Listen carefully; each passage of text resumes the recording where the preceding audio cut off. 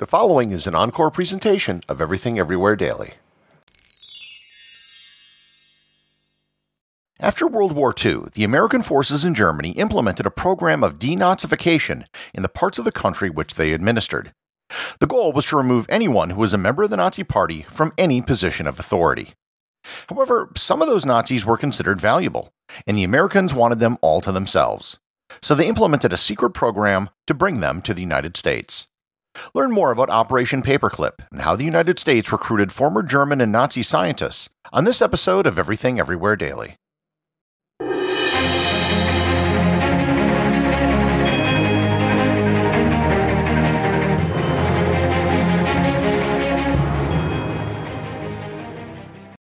This episode is sponsored by Heaven Hill Bottled and Bond Bourbon. I recently had the chance to try Heaven Hill Bottled and Bond, and I can attest to its exceptional aromas with hints of caramel and vanilla intertwining with its oakiness, which provide a well-rounded flavor profile. Taking a sip is akin to experiencing a piece of bourbon history firsthand. Heaven Hill Distillery may be America's most quintessential bourbon distillery. Established in 1935 after the end of Prohibition, the distillery was established by the Shapira family and has remained a family-owned distillery to this day. In 1897, Congress passed the Bottled in Bond Act, which set forth strict rules for any bourbon labeled Bottled in Bond. Heaven Hill Bottled in Bond Bourbon goes beyond the stringent requirements of the law by aging its bourbon for 7 years, not 4. The end result is a gold medal-winning bourbon that truly stands out. Available nationally, look for a bottle at your local store. Heaven Hill Bottled in Bond. Heaven Hill reminds you, think wisely, drink wisely. Hey everyone, this is Gary. If you're listening to this podcast, you clearly are someone who likes to learn every day. And if you want to add a little more learning into your everyday routine, check out TED Talks Daily, the podcast that brings you a new TED Talk every weekday. In less than 15 minutes a day, you'll hear about some of the big ideas shaping our world. This includes everything from artificial intelligence to the search for dark matter and more. Listen to TED Talks Daily wherever you get your podcasts.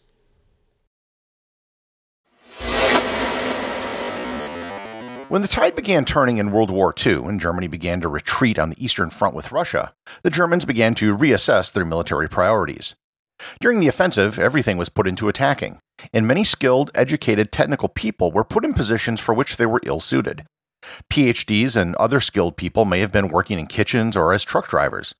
Eventually, they were identified and brought back to Germany to work on projects for Germany's defense. You might be wondering why these people were ever put in such positions in the first place, and that was the state of things in Nazi Germany. The list of these people was compiled by Werner Ausenberg, who was the head of the German Defense Research Association. In February 1945, as the Allies were advancing on Germany, they created a group known as T-Force. While it sounds like a group of mutant superheroes, it was actually a joint American-British group, whose mission was to secure German scientific and technical industrial targets and their associated personnel before they could be destroyed by the retreating German forces. This was the same group that captured the German nuclear program that I spoke about in my episode on how close the Nazis came to developing an atomic bomb. In March of 1945, the Ausenberg list was found by a Polish laboratory technician at Bonn University in a toilet. He passed the list on to British intelligence, who then passed it on to American military intelligence. The Ausenberg list became the basis for the American search for German scientists as they marched through Germany, and later after Germany surrendered when they occupied a large part of the country. This became known as Operation Overcast. The initial goal was pretty simple and not really controversial. They wanted to interview the German scientists to get as much information as they could to help in the war effort against Japan. There were a lot of areas where the Germans had superior technology. Rocketry, jet engines, synthetic rubber, radio engineering, just to name a few, and these were all given top priority. The top priority, however, was the rocket scientists, almost all of whom worked at the German Army Research Center Peenemünde, a rocket center facility near the Baltic coast. Many of the researchers the Americans were looking for were trying to be found by the Americans as well, as they didn't want to be captured by the Soviets. The Americans brought the scientists that they found back to a facility in Bavaria known as Kronsberg Castle, nicknamed Camp Overcast, which was under U.S. administration. The interviews were very enlightening, and they learned about Nazi plans to produce nerve gas, as well as to weaponize bubonic plague. Soon, locals in the area began referring to the camp by the name Camp Overcast, so the name of the program was changed to Operation Paperclip. The number one person on the list for the Americans to find was the head of the German rocket program, Dr. Wernher von Braun. He actually managed to surrender before the war ended. He and his engineers all agreed that they would rather surrender to the Americans than the Soviets, so they created false papers which allowed them to move their operations west. They eventually wound up in a small town in the Alps where they were guarded by the SS with orders to kill them rather than let them be captured. However, they convinced the SS officer to stand down. Von Braun and some others fled across the border into Austria, and on May 2nd, just days before the German surrender, his brother approached an American private and said, quote, "My name is Magnus von Braun. My brother invented the V2. We want to surrender." Von Braun was very open and even spoke to the press after his surrender, having played his cards right. In one interview with the press, he said, quote, "We knew that we had created a new means of warfare, and the question as to what victorious nation we were willing to entrust this brainchild of ours was a moral decision more than anything else. We wanted to see the world spared another conflict such as Germany had just been through, and we felt that only by surrendering such a weapon to the people who were guided not by the laws of materialism, but by Christianity and humility, could such an assurance to the world be best secured." End quote. As the interrogations continued, it became obvious that simply getting information from them wasn't going to be sufficient. They might wind up in a neutral country like Spain or Argentina that was sympathetic to the Germans, or even worse, they might end up in the hands of the Soviets. They needed to get the scientists to the United States, where they could continue their work. Needless to say, this was controversial. The country had just fought a war against these people, and now they wanted to bring them back to their own country and pay them a salary. However, it didn't take very long after the end of the war for the focus to be shifted to the Soviet Union. The first batch of scientists was already being sent to the United States in 1945. On June 20th, Wernher von Braun and several members of his close team were sent to Fort Bliss in western Texas. The approval for the transfer came directly from the Secretary of State, Edward Stettinius, who approved it on his last day in office. There, von Braun and his team were primarily focused on refurbishing captured U-2 rockets and testing them at the White Sands Missile Base in New Mexico. It wasn't until September of 1946 that President Truman approved the general plan under Operation Paperclip to bring more of the German scientists and their families to the United States. There was a great deal of internal debate before Truman made this decision, and many in the administration who went along with it did so only with the understanding that it was a temporary program. The total extent of the program was kept secret from the public, even though it was obvious that there were some German scientists in the country. Truman, however, explicitly forbade any former members of the Nazi Party from coming to the United States. However, the Office of Strategic Services, which was the predecessor to the CIA, simply overlooked, ignored, or may have destroyed evidence which cast any of the scientists in a negative light. Over the course of the next 13 years, approximately 1,600 German scientists and 3,600 family members were transferred to the United States where they could conduct research. Von Braun and his team were, of course, the highest-profile scientists. After Fort Bliss, they moved to Huntsville, Alabama, where they worked on designs for American rockets, in particular the Redstone rocket. Von Braun felt that he was hamstrung and underfunded for most of the 1950s. It wasn't until the Soviet launch of Sputnik that he was finally given the resources that he wanted. He became perhaps the biggest advocate of the space program and of manned missions to space.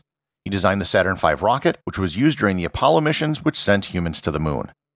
It wasn't until 1973, after the last Apollo mission, that Operation Paperclip was made public by President Richard Nixon. Everyone knew about von Braun and his team working for NASA, as that had been very public, but few people knew the extent of the number of German scientists that were brought over. Many of them, it turns out, entered the United States via the American consulate in Juarez, Mexico, so they could come in without being noticed. The Germans weren't just working on rockets. There were German scientists working on aircraft design, fuel chemistry, optics, radio, and much more. The scientific accomplishments made by the Operation Paperclip scientists were many and significant. However, the lingering question which has always hung over the program, and probably always will, is, were the German scientists who came over guilty of war crimes? The vast majority of the German scientists were not in positions of leadership, and there's no evidence that they had any involvement with any of the crimes committed by the Nazi regime. Most, however, is not all. Only one of the scientists was ever actually brought up on charges. Georg Ricke was an engineer, a member of the Nazi Party since 1931, and the manager of the Mittelwerk GmbH factory, which produced the V-1 and V-2 rockets. The factory used slave labor from the Mittelbau-Dora concentration camp. Ricke was brought back to Germany in 1947 to stand trial.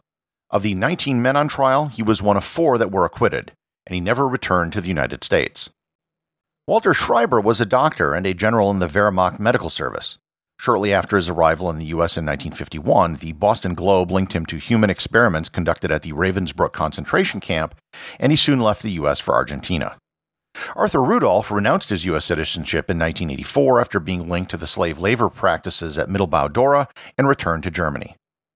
And then there's the case of Wernher von Braun himself.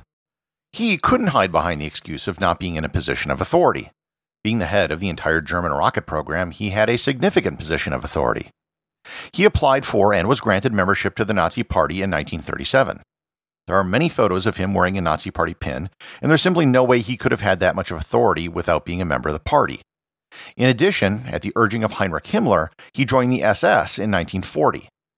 It is without question that slave labor from concentration camps was used in the manufacturing of V-2 rockets. It's estimated that more people died manufacturing the V-2 than were killed by its use as a weapon. In a testimony he gave in a trial in Germany in 1969, he testified that he was aware of the working conditions at Mittelbau and had inspected the facilities. He called the conditions there repulsive and was aware by 1944 that there had been deaths. However, at no point did he do anything or raise any objections. In his own words, he felt as if he was helpless to change the situation. Most of the people I've read who've studied the life of Wernher von Braun tend to believe his sins were those of omission rather than commission.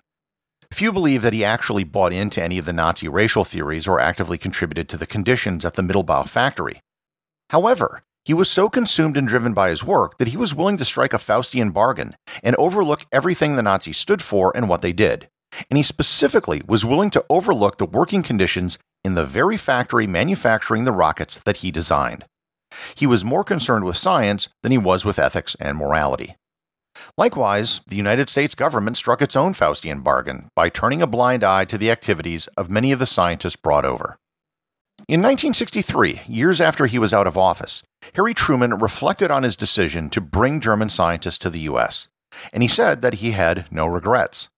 Given the Cold War with the Soviet Union and the space race, he justified the program by simply stating, quote, "This had to be done, and it was done." The executive producer of Everything Everywhere Daily is Charles Daniel. The associate producers are Peter Bennett and Cameron Kiefer. I wanted to give a big thanks to everyone who supports the show on Patreon. Your support helps me put out a new show every day.